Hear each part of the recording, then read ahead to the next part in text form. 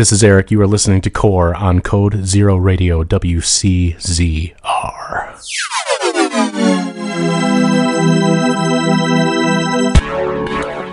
Core. Core. Core. Core.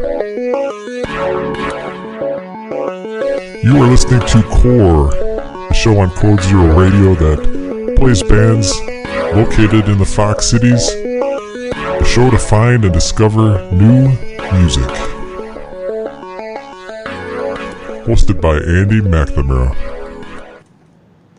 Hello, everybody. Welcome to Core on WCZR, Code Zero Radio. It is November 9th, 2019 today, and my guest is Christopher Gold. Looking forward to an hour of conversation with Christopher. If you've got a question, you can give us a call, 920-358-0795. We're going to start the show off with a song from Christopher Gold and the New Old Things. This is Bells. You're listening to Code Zero Radio.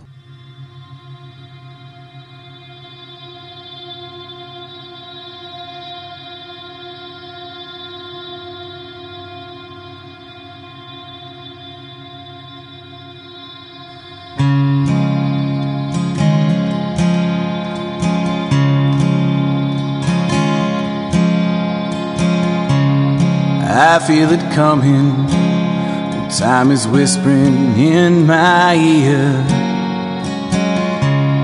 I feel it coming, time is whispering in my ear. When the train pulls into the station, I'm gonna disappear.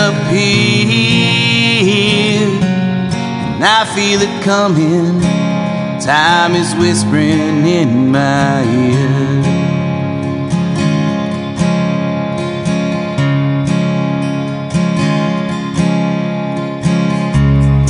Time ain't on our side, love that's not wasted here. Time ain't on our side, love that's not wasted here. 'Cause I can love you like this anywhere, so there's no unknown to fear. Time ain't on our side, love that's not wasted here.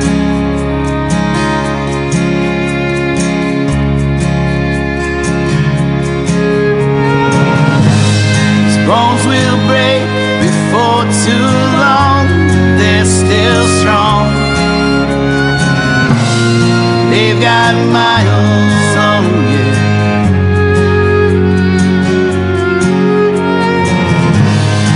It's alright when it feels wrong, just hold on.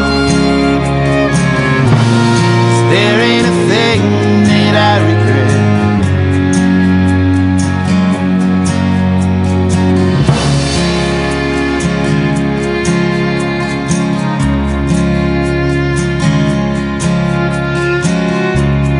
I hear them coming, bells are ringing loud and clear. I hear them coming, bells are ringing loud and clear. The politicians have all gone quiet, but you're the only voice I hear. And I hear them coming, bells are ringing loud and clear.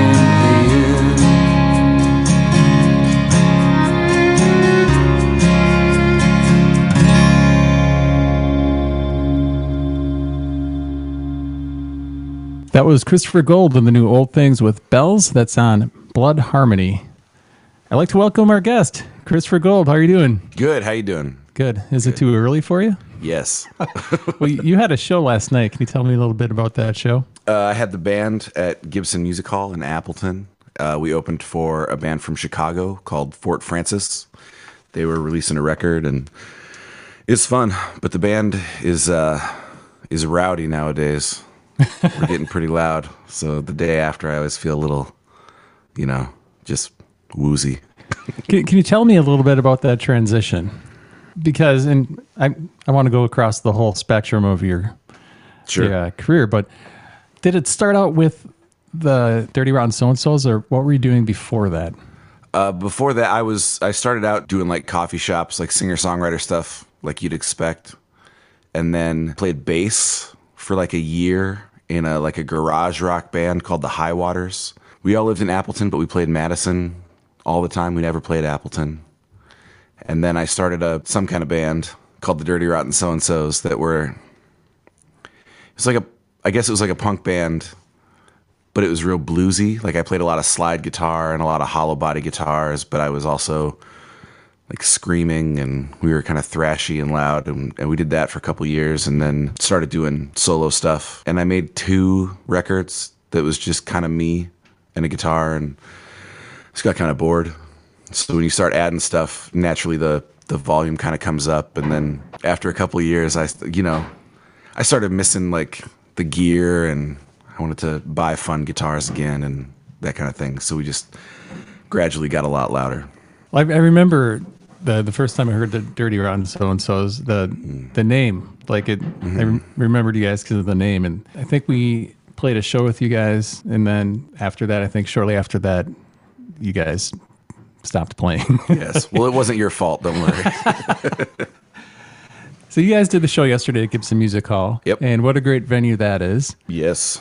Got something coming up tonight. You're going to be playing outside. Mm-hmm. I'm scared. It's the Bazaar After Dark, which is like the kind of like open air arts market that they do in different places. I think this one's in Menasha. Yes. Okay, cool. And I was fortunate. I got the 4 p.m. slot, so it won't be like deathly cold, but it's going to be cold, and I'm scared. Have you played shows before where you've been trying to keep your fingers warm? Because I think the temperature is going to be freezing at 4. I think, right? Yeah, I think so. Have you played shows like this before, or is this going to be a first? I've played some that have been pretty cold. I have more experience on the other end of the spectrum, like scary hot stuff. Like we've done the last couple of years, we've had at least one every summer that was outdoors that like there were health concerns for at least one person in the band. Like people were getting dizzy, and we played a Mile of Music show like early on in the festival, and it was at Spats, and the stage was like a flatbed trailer, but it was black, and we're playing on there, and after like 20 minutes our shoes started to kind of melt and like stick to the stage a little bit. We're like, this probably isn't safe. You've got some other stuff coming up. You're going on a kind of a short run of shows. I was kind of reading a little bit about it. You're calling it A Funny Story About a Sad Song is the name of the run, right? Yeah. And the shows are from November 12th to the 16th, but it looks like you're going to be down in Illinois, I think in Minnesota as well. And Iowa. And then I'll be in Eau Claire and Minocqua with a band called Them Cooley Boys, who I like a lot. How did was this just something that you decided you wanted to do? Yeah. I like to play as much as I can, and I like to play to new people. You know, when you've been playing as long as I have, it's sometimes appealing to just play to the same people because they like you and it's nice, but it's a different feeling to like win people over and, you know, meet new people and see new places. And so I had booked the shows with Them Cooley Boys, and then I decided like, well, I could just make a week out of it, and an interesting week. It's a wide variety. I play a lot of different kinds of shows, and I have quite a few different kinds of shows on that week-long run. So when you're doing these shows, do you play songs from your solo catalog plus songs from back with, you know, the Dirty Rotten So-and-So's and the New Old Things? Do you mix it up? Because you've got a huge catalog of songs to choose from. Yeah, I have a lot of songs. I don't do any so-and-so songs. I'm not sure if that would work, and I'm not sure. You know, you look back 10 years ago on stuff you wrote, and you're like, I don't know. But I do. I have some fun with like some of the louder New Old Things songs. I'll play them quiet, and a lot of them translate pretty well. And then I do my solo shows. I do a lot of new stuff because I always seem to have a lot of new stuff laying around, and I like to play that out before I bring it to the band and that kind of thing. Let's give everyone a taste of the Dirty Rotten So-and-Sos. Oh, no. This song is called Sweet Talker. Can you tell us the story behind this one?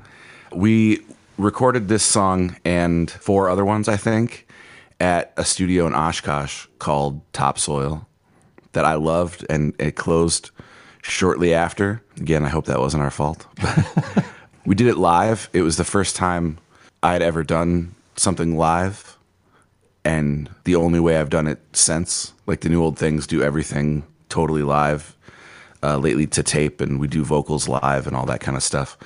Our drummer was really sick, and he at one point walked to a gas station and bought a bottle of like Robitussin or something and just drank the whole thing, and then fell asleep, we'll call it, on the couch because he was not feeling good. But we got it done, as is, our way. All right, check this out. This is Dirty Rotten So-and-Sos with Sweet Talker. You're listening to Core on Code Zero Radio.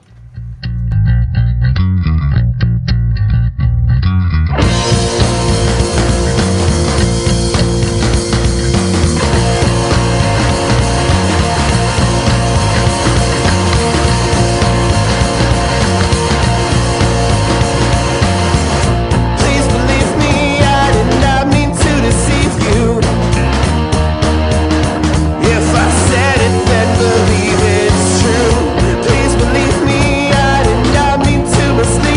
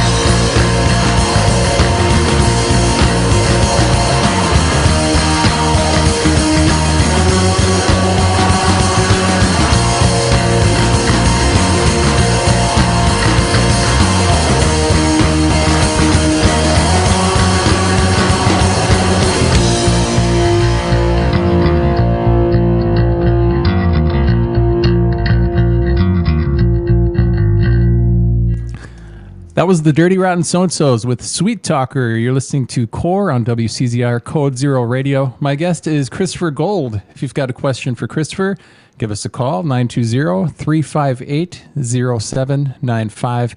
Let's go back to Peg 1. Okay. Where were you born, and how was your life growing up? I was born in Owensboro, Kentucky, and we moved around a lot.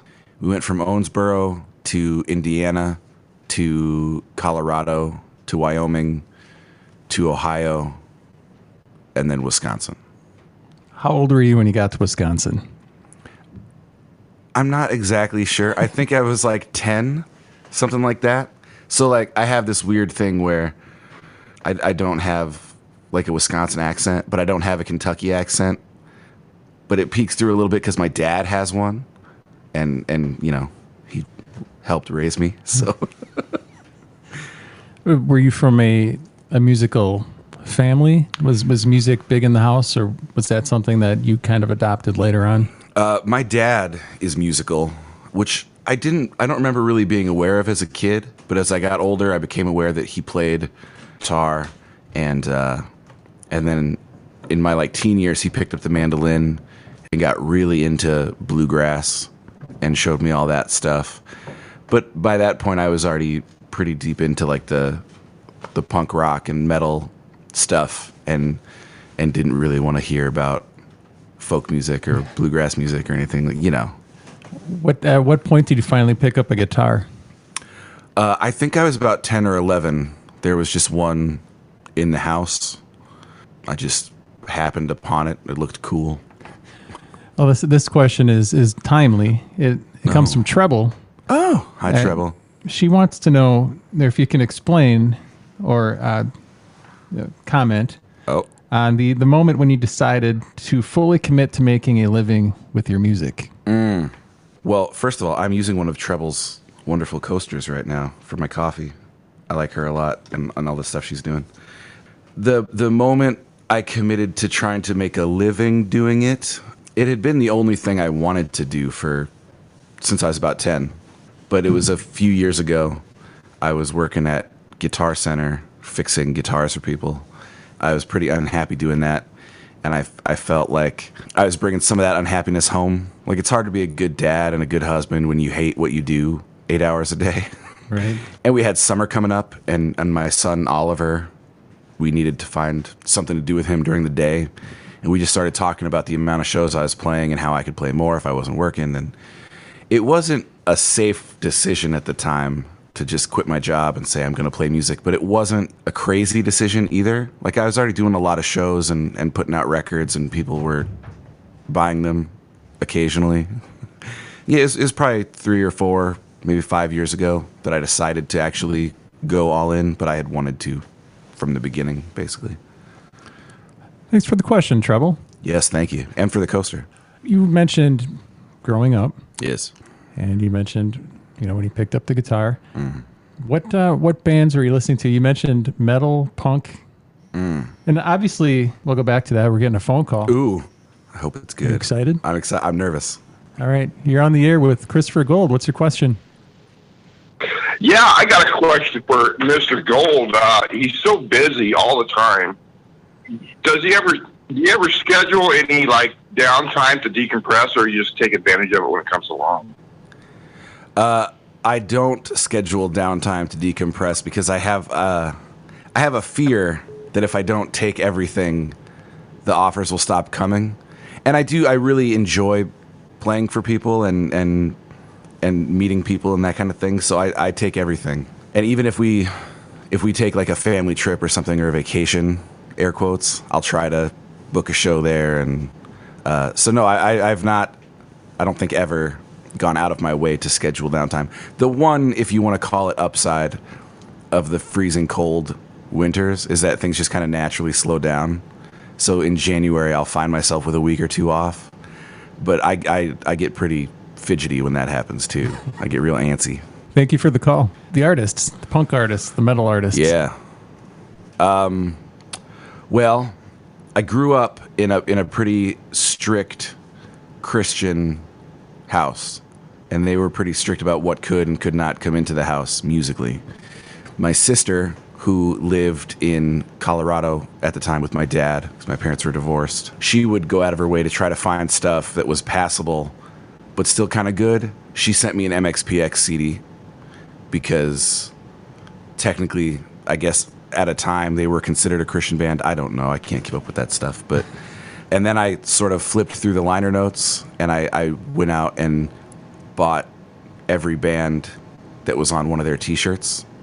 And that's how I found Social Distortion, who's still huge for me. And then that led to The Clash, who's a real big deal to me. It was right around then that Green Day came on the radio.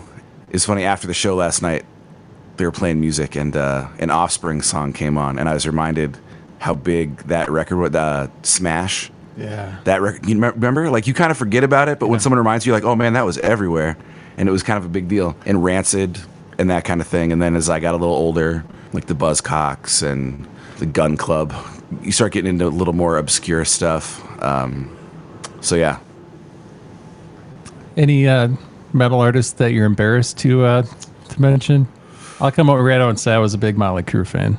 Dude, I'm still a Motley Crue fan. Motley Crue rips. And if you don't like Motley Crue, it's because you don't want to have a good time. And I don't want you around. Ah, man. I don't know if there are things I'm embarrassed of. I try not to be embarrassed about liking Let's stuff. not say but, embarrassed. like, Let's use guilty pleasure. Okay. That's probably better. none of my guilty pleasures are heavy. All my guilty pleasures are, and again, I don't even know that I would call it a guilty pleasure. I would call it, I like stuff that surprises people. Like, I genuinely, unironically, really, really like the Dixie Chicks. Like, I buy their stuff on vinyl, and I like a lot of Justin Timberlake stuff. I like Pink. I think she's a badass, and she's funny. But no, there was a kind of, like, when you're a kid and you're just kind of desperate to get whatever you can get, me and my friend Tyler ended up sneaking into some shows at, remember Ryan's Ballroom? Yeah. Yeah. They had 18 and over shows, and we were 15 and 16. So we would sneak into shows just to see whatever we could see. And we ended up seeing, like, we saw Seven Dust and Drowning Pool, if you remember them. Yep. Just kind of real, weird, angry radio stuff. But we were seeing live music for the first time ever, so we were excited about it. And what are your thoughts on the scene in Appleton as far as all ages shows? Do you feel there's enough, or do you feel we need somewhere? no, I don't think there's enough. And I was just talking to my wife about this. I feel like the thing with the scene or an arts culture or whatever you want to call it is it needs to be nurtured all the time, and it needs to be nurtured from the ground up. And we need places for younger people to see music and eventually start playing music. And when I was in that phase of my life, that was what a lot of the basement shows had to do with, and we played VFW halls and that kind of thing. But it would be cool if we could play for a younger crowd, and I know there's people working on that, and I know with Mila Music, a lot of those shows are all ages, and that's really cool. But if I had like a magic wand and I could fix or create anything in the area, it would be an all ages venue and a real good like listening venue. I don't feel like we have a great place yet to put like 50 people seated in a room and have a couple songwriters on stage. And Did you ever play at Mongo's? no. Okay. I think that was a little before when Mongo's was around, I was playing very loud, angry, like political music with a lot of swears in it. So they probably wouldn't have loved us. Do you feel that The Clash is one of the bands that is one of the main foundation points in your... Like my musical DNA? Yes. Yes. There's a couple artists like Joe Strummer from The Clash and Tom Petty that sort of, they were bigger than just the songs they were writing, and they were speaking publicly about how they do things and what their motivations are and their ethics and that kind of thing. With a band like The Clash and with Tom Petty, they influence my music. With The Clash, it's probably less obvious, like how The Clash influences a folk song that I wrote, and with Petty, it might be a little more obvious, but they also influence how I put it out and when I put it out and how I try to treat people. As a young kid, I felt like in a lot of ways I was being raised by the music I was listening to, and it's where I got a lot of my political ideas, and it's where I got, again, just sort of the ethic of how you treat people and how you treat your band and how you treat your audience and how you try to, with both, one of those things both those artists have in common is it was really important to them that their music was available and accessible and not expensive to a crippling degree, and that's something I've kind of stuck with as much as I can. I wish it was all free, but We've got another question for you. ooh, It's a two-parter. uh-oh. I'm going to butcher the last name, so I'll just say Ryan from the Lately. Hey. Well, it's not who the question's from. Oh, I love But, Ryan. Ryan, it says, from the Lately, played a run of shows for a little while with you. How Yes. did that come about? It came about because he is a superhero, is how it came about, basically. We needed a guitar player, and we found out we needed a guitar player like 3 days before Mila Music. And we were panicking, I called Ryan and I was like, hey, dude, we need a guitar player. Could you learn like 12 songs? And he goes, yeah. And that was it. It was fun. And he's a wonderfully fun human being. And he's another guy that like plays one kind of music but loves all music. So we're having these really fun conversations about metal and stoner rock and all kinds of stuff. And it was so much fun that we just kind of let it ride for, like I said, about a year. If he had wanted to join the band, he absolutely would have been welcome to do so. But he, as most people probably know, he's in a band called The Lately, a really great band called The Lately here in town. And he's a wonderful artist. He paints and he draws, and he's focusing on that a little bit more than the guitar at the moment. Like he's trying to do more showings and galleries and stuff like that. His last name is Eich. It's Ryan Eich, E-I-C-K. So if you want to check out his art, he's on Facebook and you can probably Google him. He's fantastic. One of my prized possessions is he drew me a centaur playing the mandolin. And I love it. And he I don't even know if he knew exactly. He was at like an art thing where the event was all these artists are just going to draw stuff on the spot. And I was standing there. He goes, what should I draw? And I said, draw me a centaur playing the mandolin. And he goes, okay. And he just busted it out in like 40 minutes, and it's amazing, and it hangs in my house, and I love it. The second part of this question is, we're going to get to it pretty quick. It kind of ties in with the 9th annual toy drive. Ooh. Is John Prine a musical influence for you? And if so, did you ever get a chance to meet him? Yes, John Prine is a musical influence for me. Sort of later on, though, like I found him in my adulthood, so it wasn't as formative as I even wish that it was. I think he's a good guy to be influenced by because he cares about songwriting, and I feel like in some ways that's a lost art. It's a lot more about like tones or perfect recordings, and he was very much about the writing, and I like that. I have not had the pleasure of meeting him, although we did end up on a festival together. So I got to, he was headlining a festival in Kentucky, and me and my band were playing the after party at like 2 a.m. and it was outside, but it was raining, so they cut the power. So we had to just do it completely acoustic, and everybody's been drinking and on drugs. Not us, of course, but the crowd. But the main upside of that is we got to watch John Prine from like backstage. And my dad was there, and my wife and son were there, and it was just like a real dream-like experience. And those questions came from Jerry, host of Amped Up. Thanks for the questions, Jerry. Thank you, Jerry. I think it's time for another song. I want to play 35. Oh. Tell me about this one. Well, it's irrelevant now because I turned 36 a few days ago. What? I know. It's the second time I've written a song referencing my age and then realized 365 days later that like, well, that was a bad idea. I wrote this song on my birthday. When I turned 35, was on like a Tuesday or something. So Oliver was in school and Tori was at work, and I was just kind of sitting in my living room going like, well, you're 35 now. And, birthdays just make me feel kind of overly self-reflective. And you're like, is this what I'm supposed to be like when I'm 35? Because I don't feel like how I thought I would feel like. So I wrote this song. It's called 35. This is 35 from Christopher Gold. You're listening to Core on Code Zero Radio.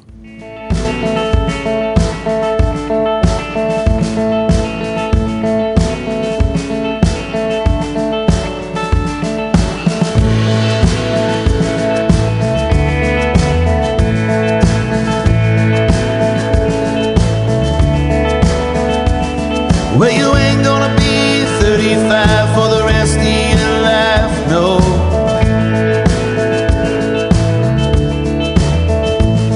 Well, you ain't gonna be all tongue-tied for the rest of your life, no.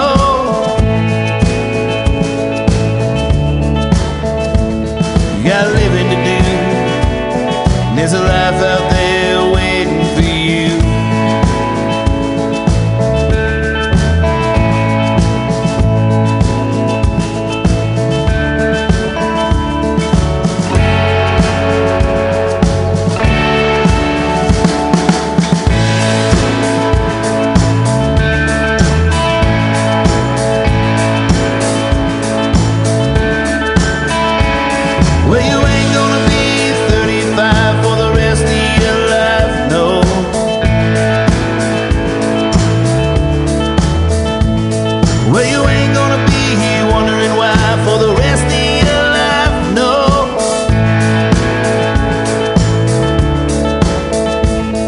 gotta live it to do.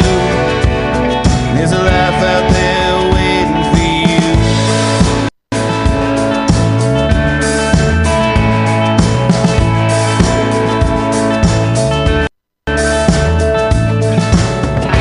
How you living? Where you sleeping these days?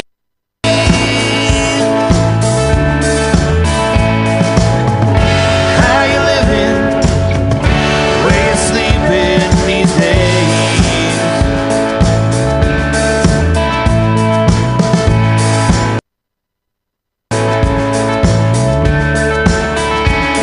Well, you ain't gonna be 35 for the rest of your life, no.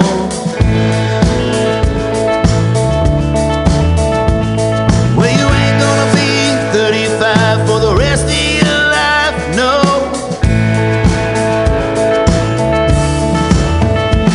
You got a living to do. There's a life out there waiting for you.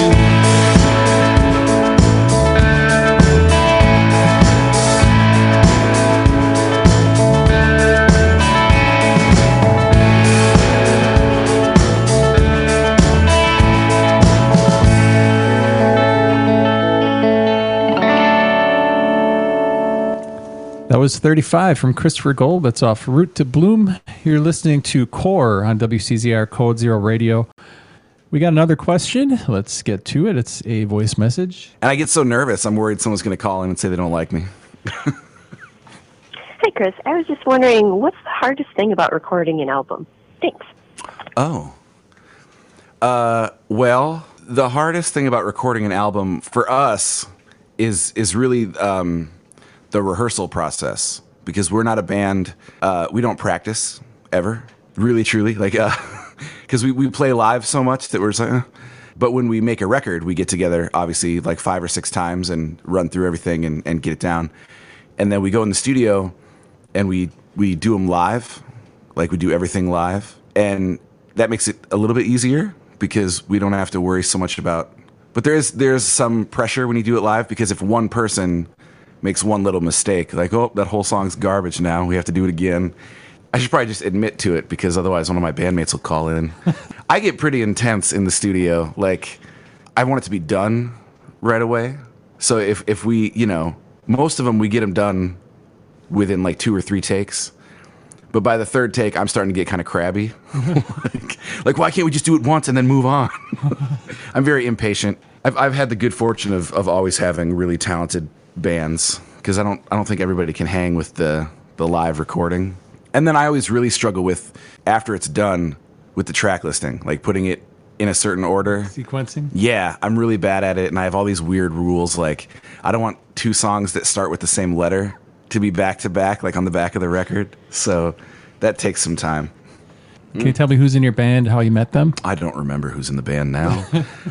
Let's see. On bass and a backing vocal, we have Andrew Zimmerman, who has been in the band the longest and is one of my best friends, and I love him. And his son had a birthday yesterday. He joined the band because I had a guy playing bass at the time that wanted to play guitar, because he was a guitar player, my friend Alex. And we were rehearsing at Studio H, and Zim's band at the time was rehearsing at Studio H. And Zim was just really funny, and still is really funny, and I like being around him. And Alex really wanted to move to guitar, so he just kind of joined the band, and it was a lot of fun. And then we have Ryan Gracie-Alney playing drums. He's been in the band for, I think, like 2 years now. He was in a whole mess of popular area bands. He was in the Midwestern Charm. He was in Ian Olvera and the Sleepwalkers, and Patterns and Static before that. I don't know if people remember them. They were a lot of fun. And he was someone that, like, I was Facebook friends with him. I just kind of knew him. And we had a show booked. And 2 days before the show, the guy that was playing with us at the time, my friend Josh Rankin, he hurt his knee bad enough that he couldn't play the show. So I called Gracie and I was like, hey man, can you learn like 20 songs in a couple days? And he goes, yeah man, no problem. And then eventually our drummer at the time, Adam, who I love, he wanted to go focus on other things. He does really cool like woodworking and that kind of thing. And I asked Gracie if he wanted to join, and he said, yeah. My friend Caleb Cheslock plays guitar. That story is, we had a show in Illinois, and I needed a guitar player, and I was texting my friend back and forth, and he was like, oh, you should ask Caleb. And I was like, well, I don't really know Caleb. I've met him once or twice, but I don't really know him, but I'll think about it. And I said, and he says, okay. 5 minutes later, I get a text message from an unknown number that says, hey, dude, this is Caleb. What are we doing?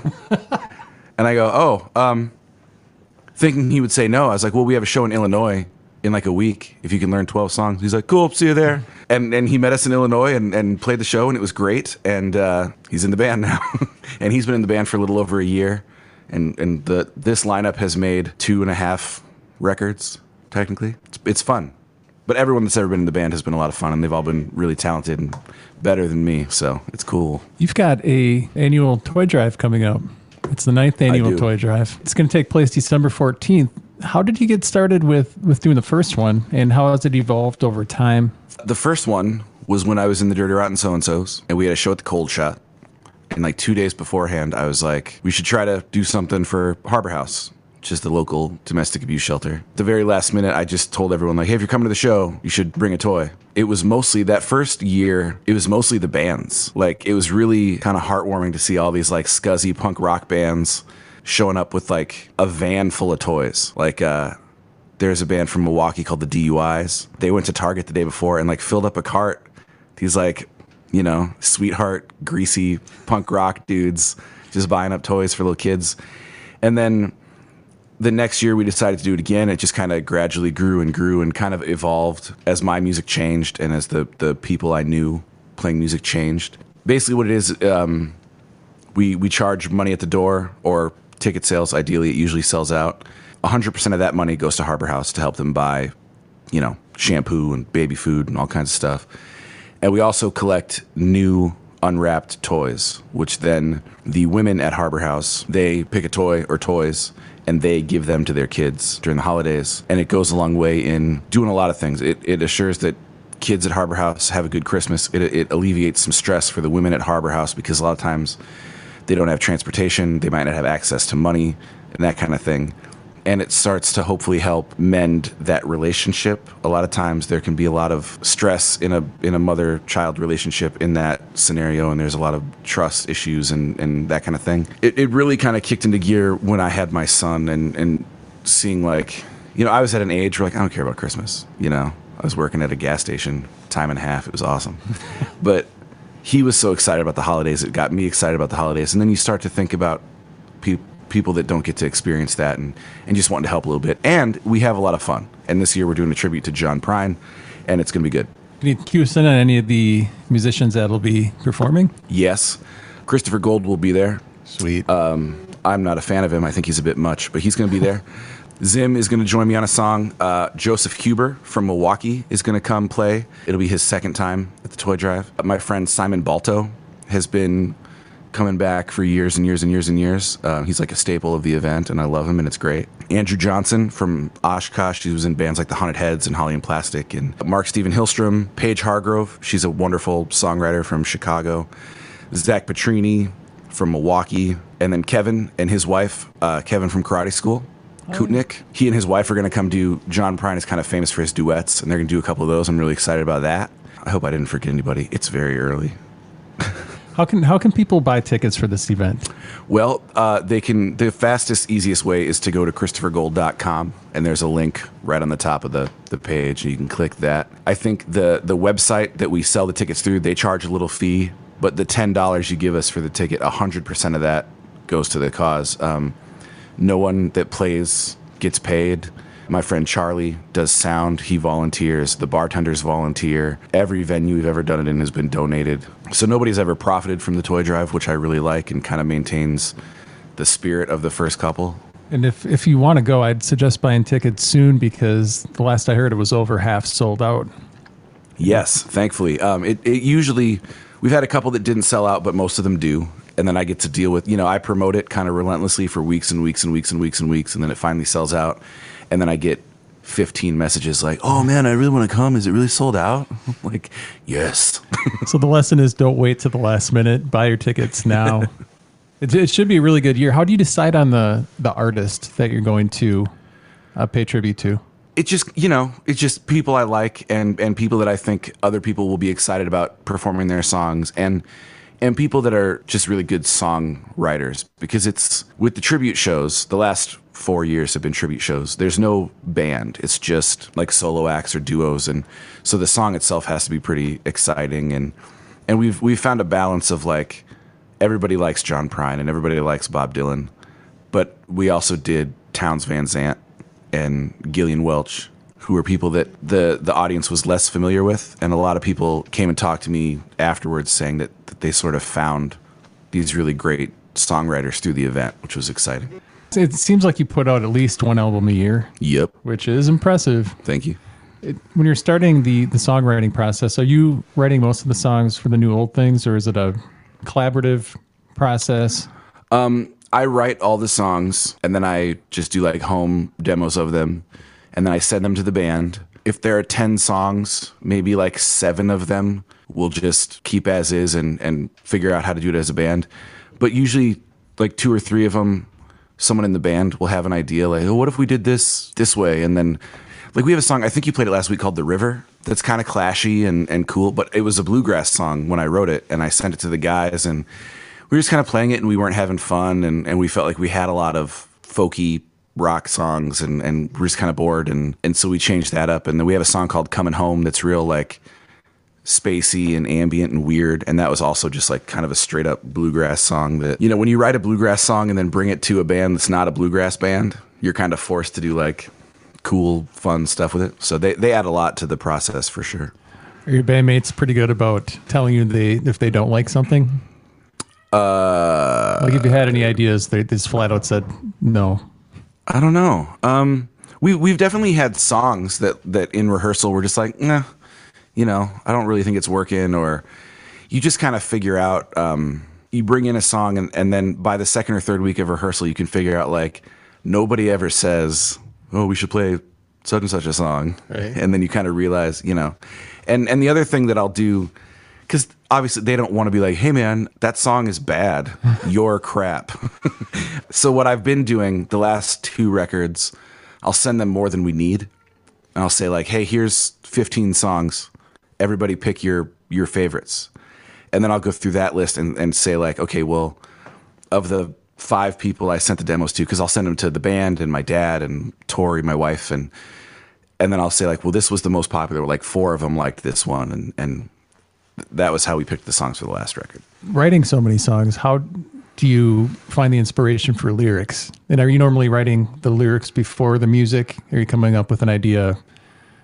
For example, we're going to be playing Devils. I mean, like, are you coming up with the idea for the lyrics first, or are you coming up with a riff or a progression and then going from there? I'll usually get an idea for like a line. Like my phone is full of like just single 1 or 2 lines in note form, or I'll write stuff down on napkins or notebook paper or my computer or whatever. And then I'll be at home playing guitar and kind of piece that stuff together and figure that stuff out. So yeah, I think the best songs happen all at once though. Like all the songs I like a lot, it's usually 2 things. It's usually the music and lyrics come at the same time. And it's usually something that I feel nervous about. Like, I don't know if we can get away with this. Like all of our most popular songs are songs that when I sent to the band, I was like, I don't know if anyone's going to like this, but I think it's kind of fun. And then people end up responding to those. So Tony sent in another question. He wanted to know if you have any plans for vinyl. I know you had a single out. Yeah, I did a 7-inch. I did a split 7-inch with Mark Steven Hillstrom. He has a great song on there. Vinyl, I love vinyl. Anybody who knows me knows I love, it's how I buy all my music. I think I have, last time I counted, I have like 2,500 12-inch records and then a bunch of 7-inches and 10 inches. And the problem is it's really expensive to press vinyl, and then that sort of limits, I give a lot of music away, for better or worse. You know, you meet people at the merch table that say, oh, that was great, you know, I wish I had $10. I'm like, oh, just take one. And that's harder to do with vinyl. If you have $15 sunk into this thing, it's harder to give away. But I do, my next full length will be my 10th record under my own name, which is strange. And we're figuring out a fun way to make it that's going to save a lot of money. So we're hoping that in 2020 we'll have a full length vinyl record. That would be great. Yes, I hope so. Gatefold? I hope so. That's the other problem. You get into all this stuff where like, well, if we're gonna do it, we should like fully do it, and then you just watch it get more and more expensive. You should probably shrink wrap it, right? Get a barcode, right? For it. And then you want a digital download in there. I hate when records don't have a download. I do too. I hate it. Have you thought about a GoFundMe to raise money for a vinyl? Yeah, it's hard not to think about that kind of stuff because just where the world is right now, it's kind of omnipresent. I think you got to be real careful with that kind of stuff. On the one hand, I really like the idea. It's very grassroots, and like someone like me who does everything independently and has never had like management or a label or a booking agent. It's nice to have your audience and your friends and dare I call them fans like chip in and help out, and then they get the record. And there have been crowdfunding campaigns I've even contributed to, like pre-ordering friends' records or helping people that need a hand with a medical thing or whatever. But I see so many people doing it like the wrong way and being kind of abusive of their audience and manipulative. And you see this stuff where like, if you give us $5,000, we'll send you a drumstick and put your name in the liner notes. And you're just like, well, hey guy, that's not worth $5,000. And I think you know that. I think you're screwing people over. So maybe someday, if we can figure out a way to do it that feels good. But again, you know, I have a lot of respect and appreciation and affection for the people that listen to my music, and I don't want to take advantage of that. We had a question. Somebody wants to know if there are any more songs from The Sailboat coming out. No, it was just those two. That was fun. And if you go to YouTube, I think they're posted, you did some songs on a sailboat. Yeah, if you go on Facebook and search Venture Wisconsin or Christopher Gold, you'll find it. It's a strange thing when you start out like the way I started out in like punk rock and stuff like that. And then you start really naturally playing a different kind of music, and it just sort of happens that people like that kind of music. And you start getting these offers that you're like, I'm still like the punk rock kid with the tattoos on his neck, and I'm getting offered, you want to come on this really nice sailboat and play a couple songs as the sun sets behind you? And I'm like, okay, I'm going to be wearing dirty pants, but let's do it. And like I said, I try to say yes to almost everything just because it's fun. Like stuff like this is a ton of fun. And if I get a message saying like, hey, you want to come hang out in my basement at 8:00 in the morning on a Saturday, I always go, yes, I do.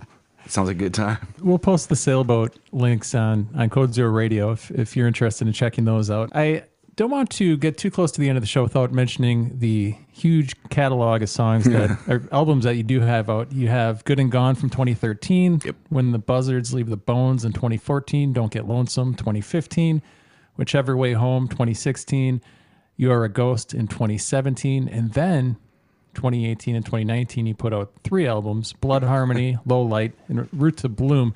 Those 3 albums are available on one album called Sprawl. Yeah. Just hearing you list it is funny. Can you tell me about the 3 albums? So you were releasing a song every 2 weeks. Yes. And then you ended up condensing them all to an album, which you can get at the Exclusive Company in Appleton. You can get it at the Exclusive Company. You can get it online. You can go to ChristopherGold.com and I'll mail it to you. You can meet me for a cup of coffee, whatever you want to do.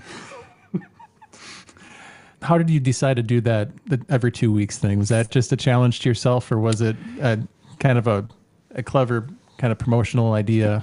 It was a couple different things. Was it a slap in the face to this need content constantly situation we're currently in? It was an experiment in that it was trying that on.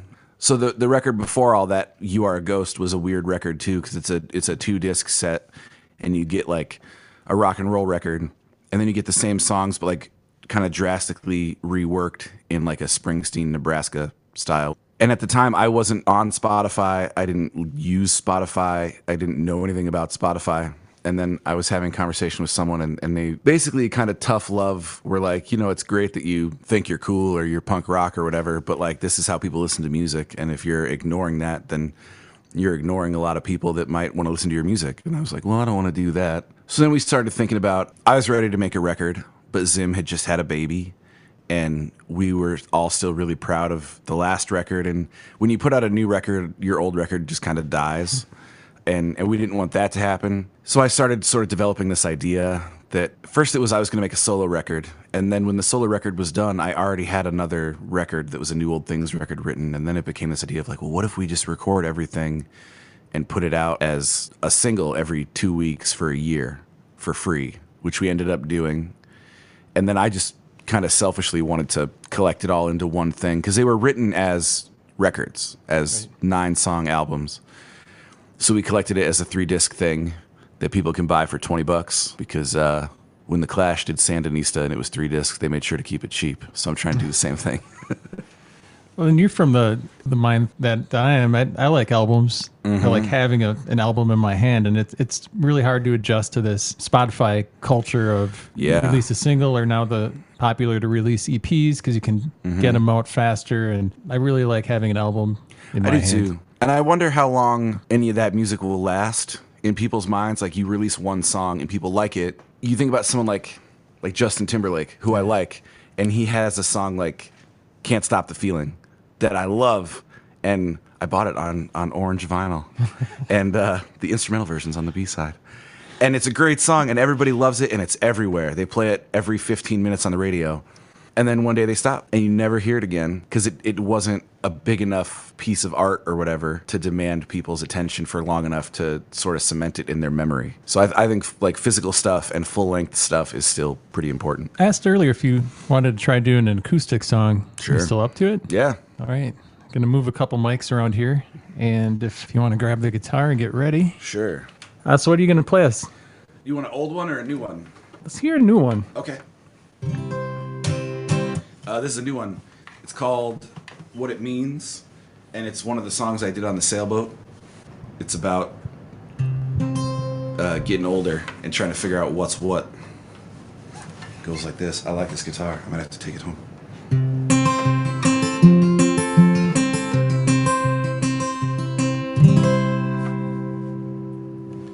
Trying to learn to accept what is, while thinking I might be what might have been. But I filled up both pockets and took all I could get. Yeah, I've got regrets, but I've got a few wins, and I'm looking back on losses that look better than they did. But if I wrote the book today, it'd be about not knowing much. I guess what it means, if I could tell you anything, it would be to stop listening and just get up and go. 'Cause I don't think too much about the times that I failed, but I'm haunted by every time I stood still. Yeah, the first real death is the moment you decide to wait. There's only minutes in life, and I've been grateful for some, but at the end of the day I wouldn't return none. I'd only wish I could have spent every single one with you. I guess what it means is if I could tell you anything, it would be to never sit still next to an open door. 'Cause something's gonna leave, be it your days or your dreams, and you can sing a lot of songs to the rhythm of your feet. There's an anthem waiting to be found out on the road. So take all of your people, but leave all of your things, and find a kind of joy all that stuff can't bring. 'Cause there will never be enough if you have ever wanted more. I guess what it means is if I could tell you anything, it would be that you have less time than you had before. I guess what it means is if I could tell you anything, it would be to stop listening, just get up and go.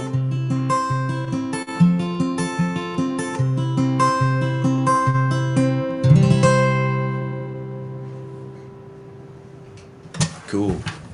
That's that morning voice. That was great. That was Christopher Gold. Christopher's got the toy drive coming up, the 9th annual toy drive. Go buy your tickets now. It's over half sold out. It's December 14th. It's getting the Christmas spirit.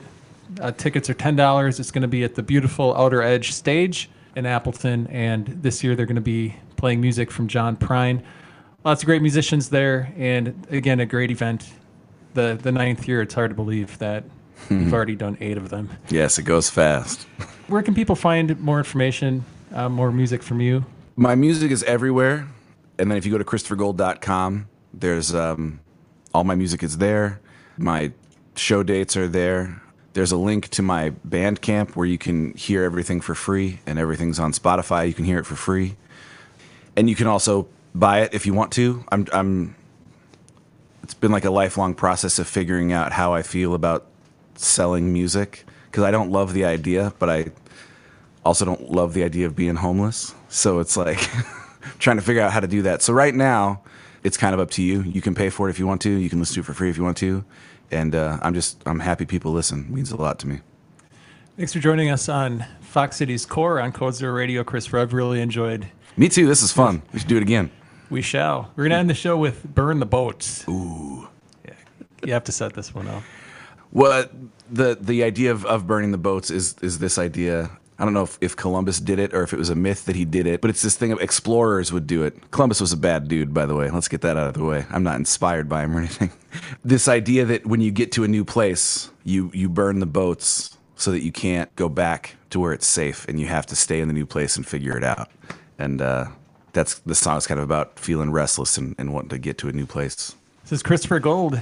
Thanks for listening to Core on WCZR Code Zero Radio. This is Burn the Boats.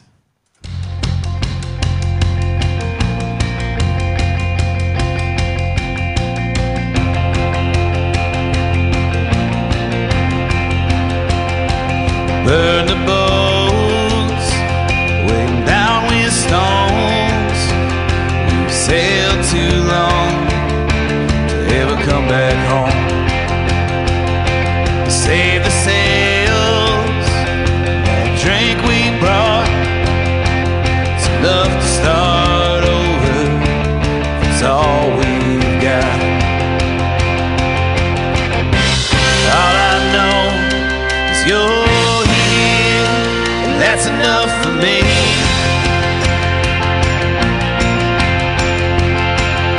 The world we live, still waiting here, that other shore, with its traps and snares.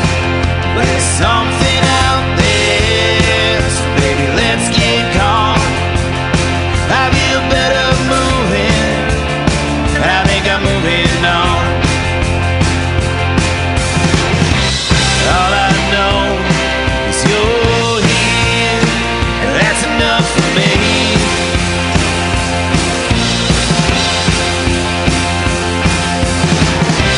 All I know is you're here, and that's enough for me.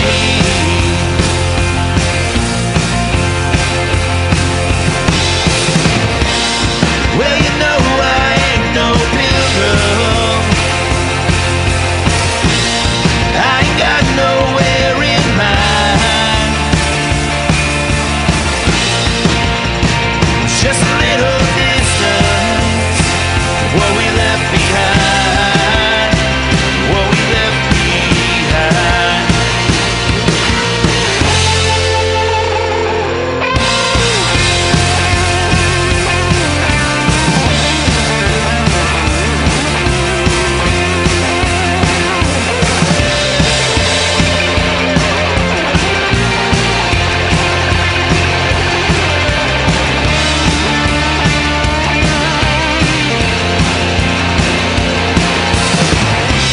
All I know is you're here, and that's enough for me.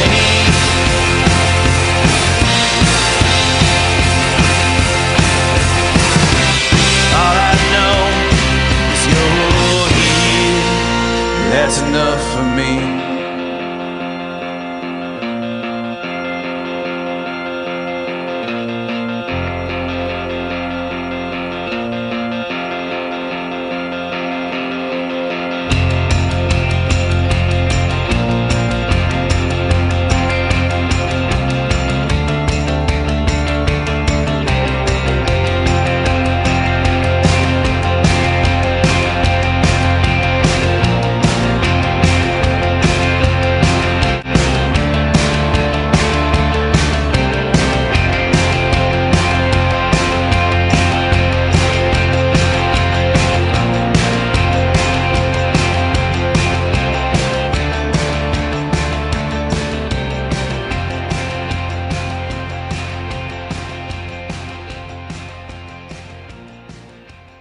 Thank you for listening to Core.